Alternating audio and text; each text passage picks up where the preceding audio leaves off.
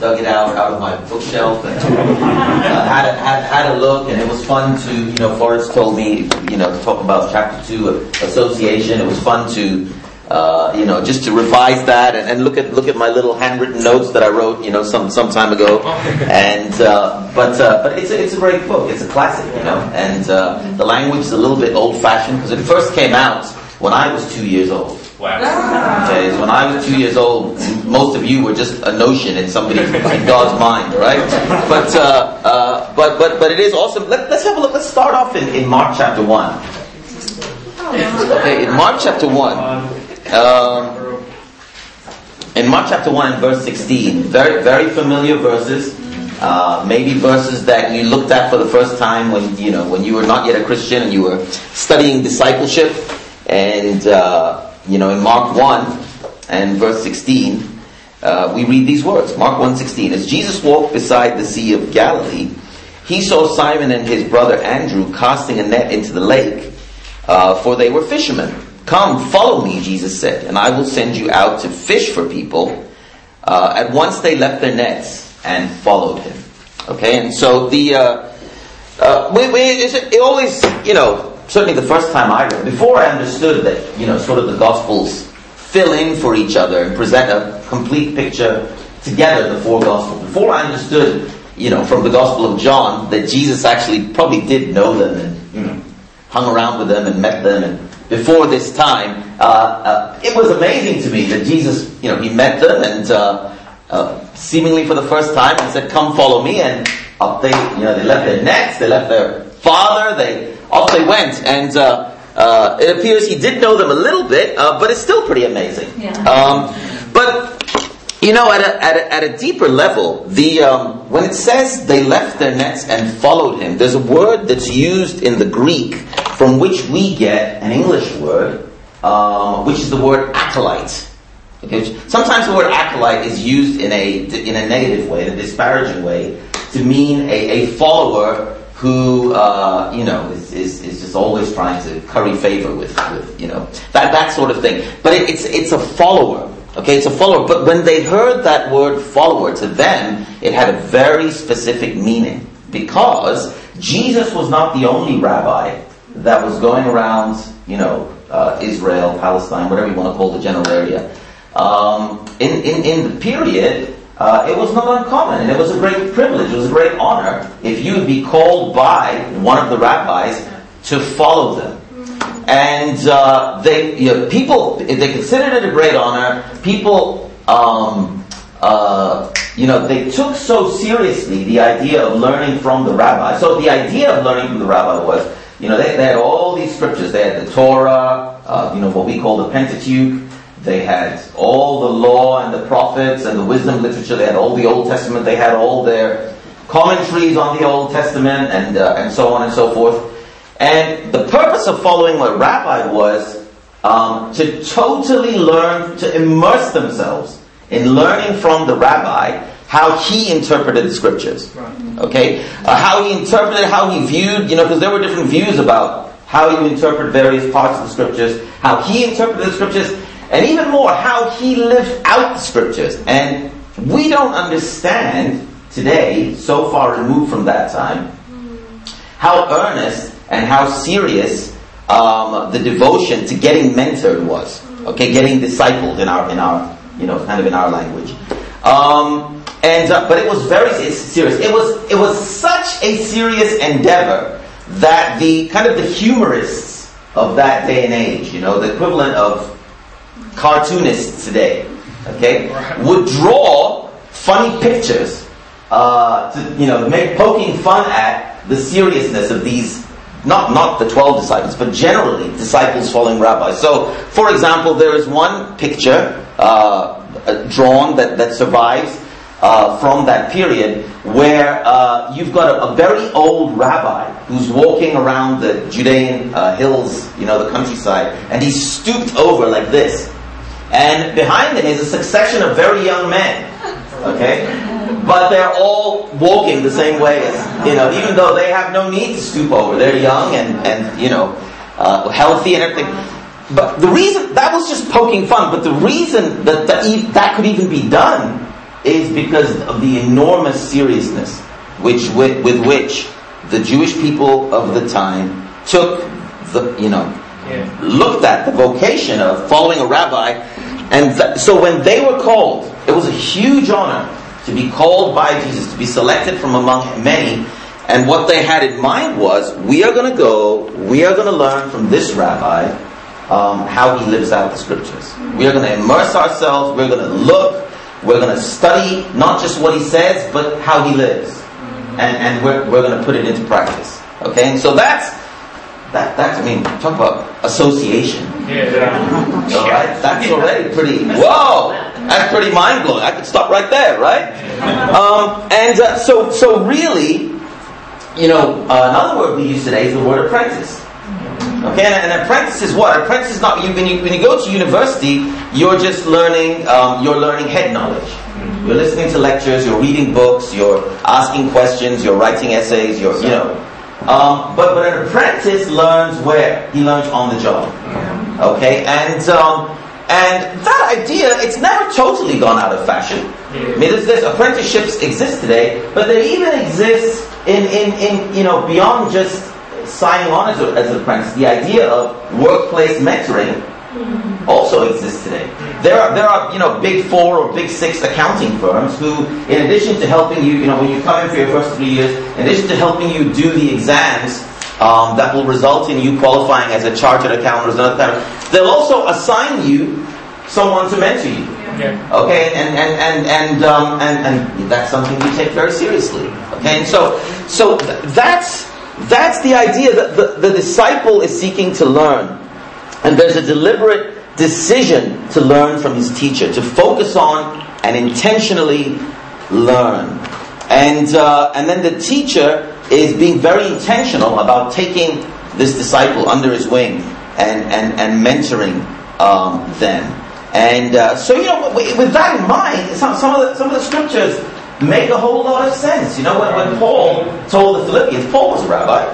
When he told the Philippians, whatever you've learned from me, whatever you've seen in me, whatever you've heard from me, whatever you've received from me, put this into practice.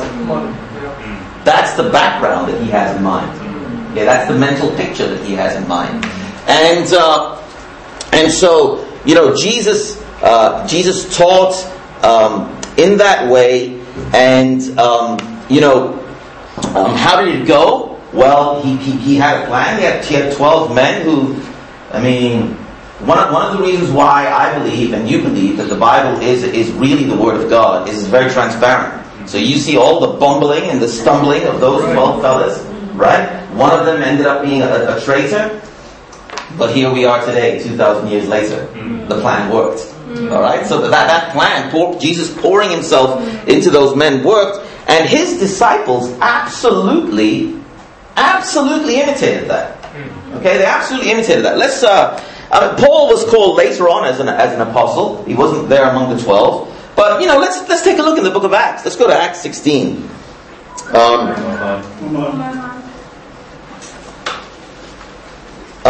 We're just going to sort of dip into various bits and pieces here.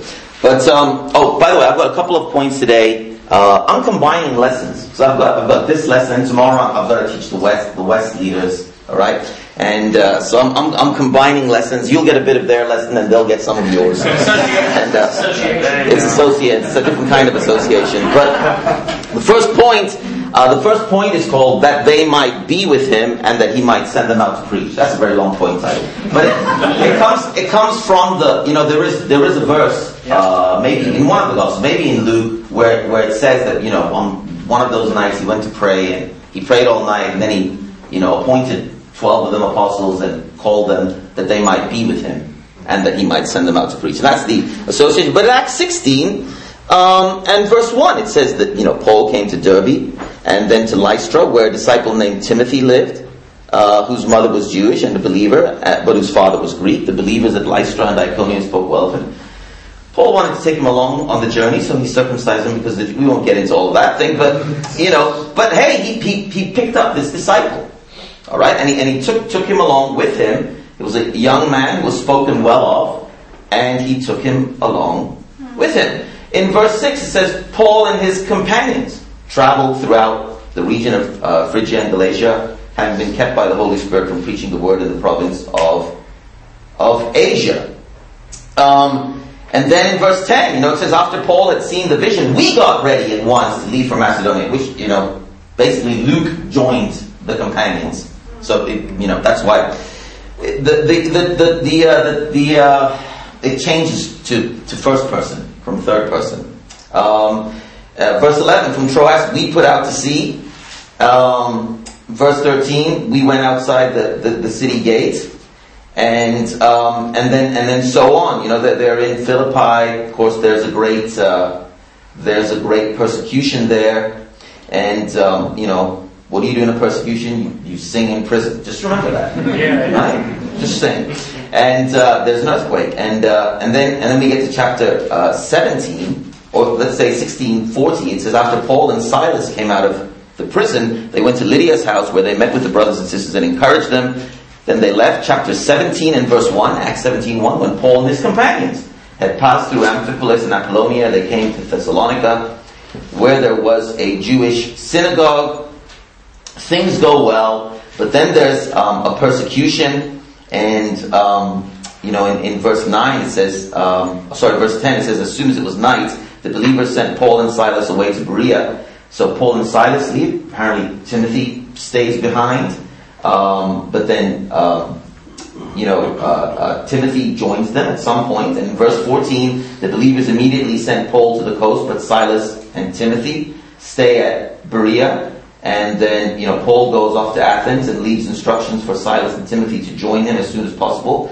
Paul's in Athens, and then in the beginning of chapter 18, then Paul's in Corinth, and he picks up Priscilla and Aquila, who become a part of his company. And in verse 5 of chapter 18, Silas and Timothy show up from Macedonia, bringing with them presumably money, because at that point he stops making tents and devotes himself exclusively to preaching. We could go on and on. In later chapters, there's a number of names mentioned. He's with Aristarchus and Secundus, Tychicus and Trophimus, Sopater and Gaius. In the letters we read of Sosthenes and Titus and Epaphroditus.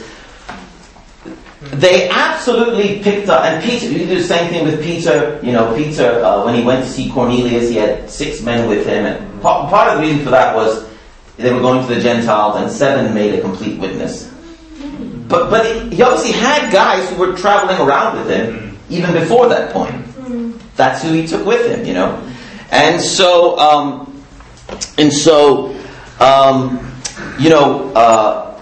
They absolutely remember. They remember the 3 years they had been with Jesus, and they remember their time of apprenticeship with him. They put into practice everything they had learned, and so in a very real way, the Gospels produced the Book of Acts. Okay, so when you read the Book of Acts, it's kind of like large-scale history condensed into 28 chapters, 30 years or so condensed into 28 chapters. But I believe on a day-to-day basis, what they were doing was taking disciples around along with them, that they might be with them, and that they might send them out to preach. Okay, they imitated Jesus, and so I've got just 3 things, for sort of what you've gleaned from the book, and some common sense things we see in the Scripture. When it comes to training and learning by association, here's 3 challenges for you. You could make a list of more, but here's 3 things that I think are important. Okay? The first is, it's important to be eager. It's important to be eager. Obviously, like I said at the beginning, it was a great honor to be called by a rabbi. And you didn't take it lightly. You absolutely were eager to learn. You took a lot of pride in being associated with that rabbi. And it's important to be eager. There's a difference between being willing and being eager. Okay? Some things we're willing to do. We have to do it and we're willing, And we pray for a willing spirit sometimes. Sometimes willing is, about as good as it gets. But there's a difference between willing and being eager. Alright? Eager is with enthusiasm. Being eager though, being consistently eager, comes from seeing a bigger picture and understanding your part in that picture. Okay, the bigger picture is that the Son of God loved us and gave himself for us. You know, it's Paul so many times will talk back, you know, or write, remember back to what God had done for him in Christ. And at the end of the day, that's the, you know, many of us, some of you are younger Christians. I see many who've been around through the years with me, you know, and you guys, in the early days, when you're asked to come into the Bible discussion leaders meeting, man, I was like, you know, you feel like you've arrived and everything, and you get given your first group to lead, and it's wonderful, right? You feel so excited, you're walking on air, and very soon you realize the glory doesn't last very long. It's great to have someone, you know, who becomes a Christian and you sort of walk around and then by association, you know, there's a halo, or you're just so fired up that it was you know, and people are asking you about it, and very soon though, there's fallaways as well as baptisms, right? There's people who become Christians, there's people who leave, there's criticism, there's blame, what is it that sustains? You know, at the end of the day, if we don't grow in just in our conviction and the realness to us, and that takes some effort, you know, to just remain convinced that the Son of God loves me. You know, God loves me. You know, the Son of God loves me. He loved me. He died for me. You know, amen. I'm just good day or bad day. I'm giving back to God. You know. And that He called us to be His ambassadors in the world. We really have, you know, when I was in university, I did my master's degree in development economics. If I hadn't become a Christian and gone into the full-time ministry, that's probably what I would be doing with my life. Help, just, you know, whatever, helping the poor in some way. You know, not probably, I don't know in what way. I was a pretty selfish guy. So I can't imagine that I would have been, you know, greatly in the field, probably in an office somewhere, you know. That's a good thing to do.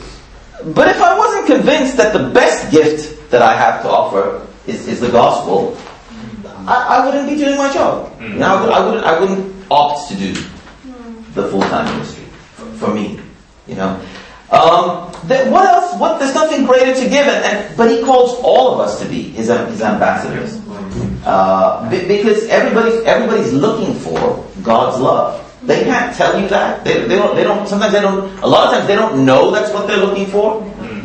That's what people's looking for. If you write down, if you do a survey and write down what the goals are of people that you know,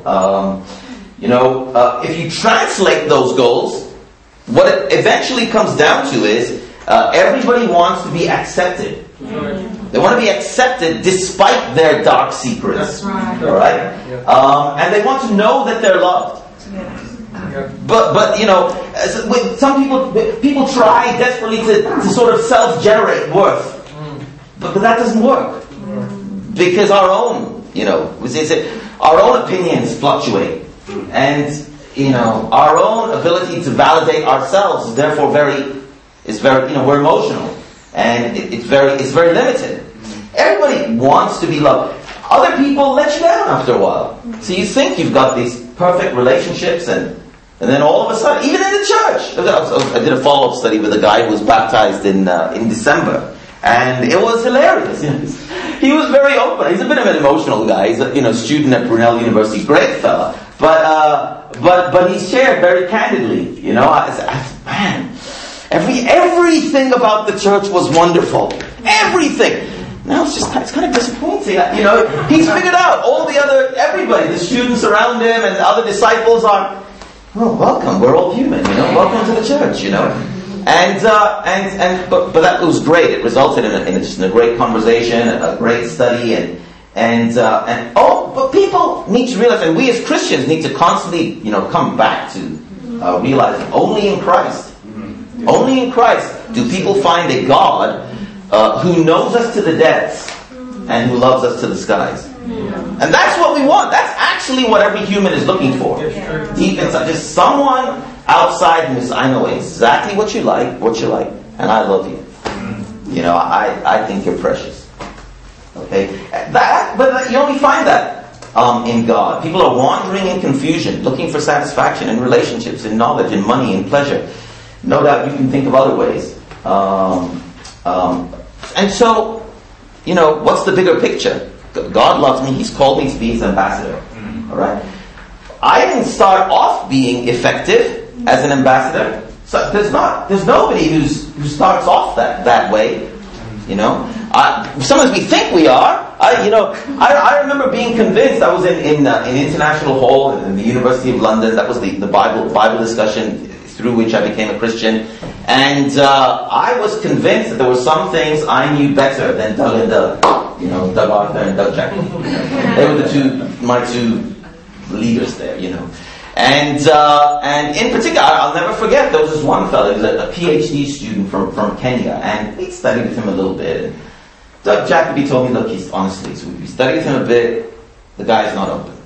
He's not open. He talks, he's very religious and he talks, but he's actually not interested in changing. Of course, I knew better. All right, if I just love the guy enough, and sit with him long enough, of course he's going to change, So DJ very wisely, said, okay, that's fine. Go give him a shot. But maybe you do this study, help me out. I went in 3 hours later. That was a long study in which he dominated. Pretty much he was studying with me. And nothing happened. Okay, but I had to learn. I need to be eager to learn. It's not, there's some things. Actually, these people that have been down this road longer than me, that have been, the outcome of whose way of life is fruitful. Actually, they're worthy of my respect and my attention and my questions and my eager student attitude. And so the bigger picture helps us. One of the best ways to learn is bring studies. Bring studies to someone who's effective. Bring studies to your discipler. Find people and bring them. And, there's always new things to learn. There's always new things to learn. I learn now. If I've got someone I'm studying the Bible with, but I get someone else involved and let them lead the study, invariably I learn something. Invariably. I'm like, oh yeah, that was a good question. That was a great illustration. That was revealing, So there's always, brings, and when you're in that earlier phase, bring studies. It's a great way to be trained. So firstly, be eager. Secondly, we need to be humble. It kind of goes with the first, but it's worth stating separately. Okay, we need to be eager. We need to be humble. There is true humility and there's false humility. Jesus told a parable about two sons. Right? And I know for all you scholars, I know, partly he was hinting at the whole Jews and Gentiles, but even the face value lesson from the parable is instructive. The first son said, the father told both the sons to do something. The first one says, I'll do it, but then he didn't. And the second son said, no. Just maybe we have children like that. No, they learn the word no so quickly. They say no before they say yes. No. But then Jesus said, but he went and did it. And he asked the question, which one did what his father wanted? Now, obviously, it would have been even better if there was a third son who said yes and did it. That's the goal, right? But the point is, God judges us by our deeds, right? I'm not talking about earning our salvation or anything like that. But when you're saved, God judges us. The rewards that come in the future. How will God judge us? By our attitude, sure, but also by our deeds, right? And I think that was the point Jesus was making. And so humble on the inside, true humility. It means having the attitude of a servant. A servant doesn't think about what is due him. One of the most convicting stories Jesus told is in Luke 17, where he talked about sometimes the italics, the subtitle that's inserted says the parable of the unworthy servant. It's the one where the master says they've worked hard all day, and Jesus said when they come home, is the master going to say, is the master going to say, hey, go eat your food? Or won't he rather say, make my food first? And that's not a parable about what God is like. It's not really about that. but it's about the attitude we should have towards ourselves, and it's very much the attitude Jesus had towards himself. So, I'm just a servant. He humbled himself. He became obedient to death, even death on a cross. And so a servant doesn't think about what is due him. A servant thinks of the privilege that he's been blessed with. A servant thinks about how he can please God. Jesus in humility kept his eye focused on how he could please God while he was a man. He didn't react to mistreatment, whether by friend or by foe. And even his friends deserted him. Right? And so we need to be humble. We need to imitate that humility. And then thirdly, we need to be godly. Now, godly can be defined in different ways, so I'm going to define it. Okay, but what I mean in this lesson, I'm going to define it as being God-centered. Not the only way you can define it, but it is a very important way. The Bible says in Hebrews 13 that Esau was considered godless, right? Because he sold his birthright. Funny story, right? Back in Genesis. And what was it about Esau's attitude that was godless or ungodly? I think it was that he didn't see his birthright for the gift that it was. He didn't embrace it.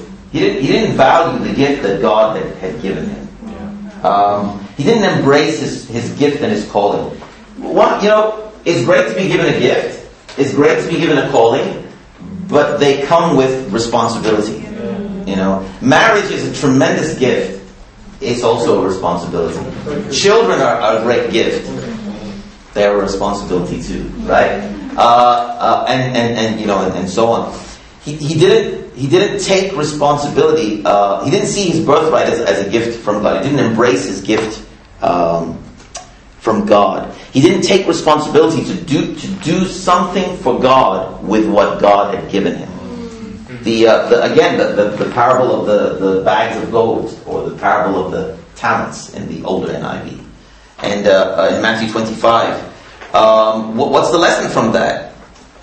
Jesus taught us not to be like the man with the one bag of gold who went and buried his bag of gold, and then when called to account, his answer was, "You're a hard man. I knew you were a hard man. Harvesting where you haven't sown, and etc., etc., etc."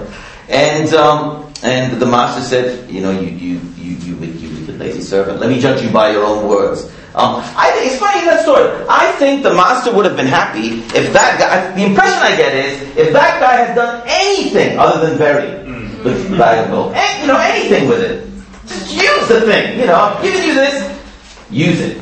Don't bury it. Be God-centered. Just understand God is given. Now I need to give back. I need to respond to that gift. And so I know for myself, when I'm ungodly, I focus on the negative. I focus on the problems that come along. I forget the gifts, I forget the opportunities, and I focus on all the problems that come with them. I had a day this week when it was just one of those days. All my studies cancelled their appointments, and then I went to see some disciples who I thought were doing well, but they all decided to have a bad week at the same time.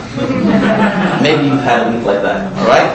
And of course, my temptation was to join them in having a bad week. Hey, let's just have one more, And there seems to be a fashion this week. But it struck me, and literally, it was in order to discover this sequence of things not going well, that I logged a lot of miles that day. So I would drive, and okay, now the study cancelled. Then I would drive a long way to this other group, and they were all negative at the same time. And then I drove, it was literally one of those days. Like here I was physically, I'm tired. I'm driving around, and nobody wants to show up, and they're depressed, discouraged. One of them suicidal. I was like, okay, great. But I had a funny thought. There was one point, the weather wasn't great either. But while I was walking in the London drizzle, I had this thought.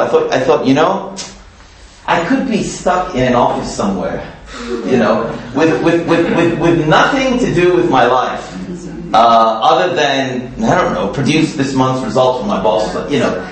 Which, by the way, if that's what you do for a living, that's a good thing. But I bet you're glad that's not your purpose for life, right? Okay, and you know, it struck me.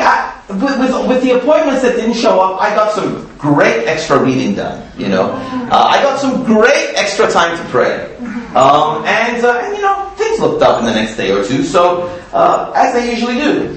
And so, amen. I'm sure you could put together a longer list, but let me leave you with these. Strive to be eager, strive to be humble, and strive to be godly. Both in your discipling of others and your learning from others. Okay, this next point is mainly for the West, but I'm going to tell it to you anyway. So we're in Acts 17. We actually have been going through the book of Acts in our leaders' meetings, and we've hit Acts 17. And so in Acts 17, again, I'm not gonna read through it. But so point number 2 is preaching the message to Jews and Greeks alike. Preaching the message to Jews. Okay, so point number 1 is that they might be with him and that he might send them out to preach. And preach what? Preaching the message to Jews and Greeks alike. And so Acts 17 is pretty incredible. We won't read through it. But Paul starts off in Thessalonica. When he writes to the Thessalonians, we learn that despite the shortened visit, it was a time when Paul really bonded with the disciples there, and he had a very effective ministry. You know, to the Bereans, well, hey, they're the poster child for love of the Bible, and you know, that's the challenge we give at the end of the Word of God study, right? Eagerly read the scriptures and examine them every day. We tell them this is what it means to examine them. I love it. Gotta love studying the Bible with people. And then he's in Athens, and you know, he preaches that incredible message on Mars Hill to the Areopagus. So preaching the message to Jews and Greeks. Couple of thoughts. Firstly, tell the story. Okay, tell the story. You know, Paul taught in the synagogues in Thessalonica, in Berea, and elsewhere, and he did a masterful job in connecting the prophets with the coming of Jesus and the purpose of Jesus coming. Paul also did such a great job in Athens, talking to the Greek philosophers. He's got a couple of quotes in there from Epimenides and Aratus. Okay, so this is the whole whatever it was from him. You know, in him we live and move and have our being. We are his offspring. He quotes from their authors. He points to the unknown God. You know, to point out their need to know more about God. And you know, he tells them the story. He tells them the story of Jesus. He was effective with Jews, with Greeks, with people from different backgrounds. He was effective in talking to them about how the gospel met their deepest needs. All right, tell the story. This is something I'm going to say tomorrow. We've got a number of people. Maybe you do as well. A number of people who are finishing up A levels or finishing up university, and or they're about to go into a year of placements. And we've got other people who are in situations where they actually have a number of friends that they've invited out to things, but maybe they've come sporadically through the years. And a challenge I'm going to give the West leaders tomorrow is tell the story. Okay, if you're in your last year of uni and you have friends and they've never come to anything, and or you're in a situation where you've got someone and you've been friends with a neighbor for a long time, but they don't seem to be interested in coming to church. You can still tell them the story. You can still tell them the story. And so, it's actually an ideal opportunity to say, look, before we part ways, and I don't know, you're going to go off to uni or whatever. You're going to go to work, and where I'm going to go, and who knows when we'll see each other. I just wanted to take a few minutes to talk about the most important. I don't want us to leave uni without sharing the most important thing in my life. And so if even a really simple Romans 3:23, all have sinned and fall short of the glory of God. Romans 6:23, the wages of sin is death, but the gift of God is eternal life through Jesus Christ our Lord. A little illustration, like one of the ones I like is the bridge. What does the Bible teach? You draw one cliff and you put God, and another cliff and you put us. And the problem the Bible points to, even in just these couple of verses, is that there's a chasm between us and God. But what Romans 6:23 says is that there's also a gift. The gift is that God sent Jesus. And so how is the chasm bridged? You just draw a cross. This is what God did. He created a bridge between us and Him, and share a little bit. Go with the flow. You can talk to them to the extent that they're willing to listen, and just say, hey, even if you left it with, hey, if you're ever interested in, if you ever get to a point in your life where you want to know more, just get back in touch with me. Yeah. One thing, this has a context. One of the things that we're working on in the West is finding more ways to share the gospel with people. Yeah. Okay, so we're working on different things, and so this is one of them, and this is something I want to share tomorrow. All right, is that there's a simple way to do it. So tell the story, but also with that, share your story. Yeah. Share your story. There's something we worked on in staff meeting a few weeks ago. Can you share your story? If you had 45 seconds, could you share your story? Okay. And one of the things we worked on in staff, which was kind of fun, maybe you guys can do it as an exercise sometime, is everybody took a few minutes to think about what are 2 words that describe me before I became a Christian, and what are 2 words that describe what God's done in my life since then, the turnaround. Okay? And so for example, for me, the 2 before words are selfish and spiraling. So now the basic, if you'd known me before I was a Christian, you'd have said, nice guy, reasonably successful, got enough friends, he's probably going to do all right. But actually I was really selfish. I didn't particularly go out of my way to. I helped people incidentally, if they needed me to carry a bag and they were there, But I didn't actually go out of my way to help anybody. I was just all about myself. Successful on the outside, but on the inside, spiraling. My life was spiraling out of control. I knew there was more to life than what I saw. And the 2 afterwards. 2 words that describe after are secure, because I figured out from the Bible, God loves me, He sent Jesus for me, and so I can be secure in God's love. And then serving. Okay, not that I've arrived, but that's what God's done for me, is to help me learn to go from selfish to serving. Still a work in progress, but that's how I would tell the story. And if you have 1 minute, you can tell it briefly. If you have 3 minutes, you can tell it a bit longer. But share your story. Okay, so that's a couple of things I'm going to share tomorrow in the West. Probably focus a bit more on that part than the first part. Although the association is good, right? But amen. That's my lesson for today.